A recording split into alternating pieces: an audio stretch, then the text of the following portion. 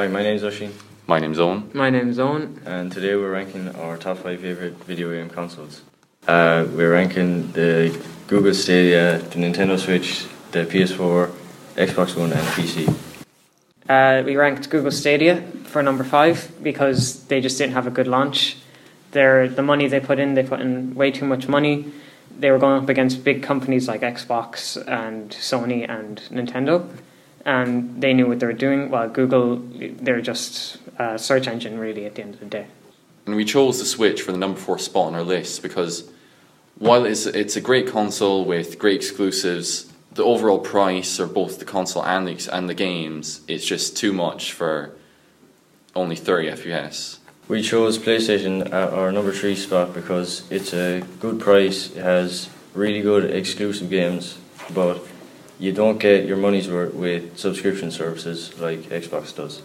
Before I start anything with Xbox, I'd like to point out that we're all biased towards Xbox. We do all have Xboxes, but with that being said, we put it at the number 2 spot, mainly because it has Game Pass, and it would be just that bit cheaper than PS5 with the Series S.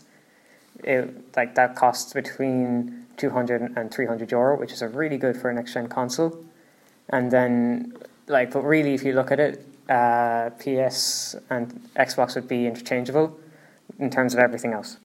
We put PC at the number 1 spot, mainly because if you have the money, you get unlimited access to every game possible, and that's just not including the specs too. The specs with PC is better than any console out there right now.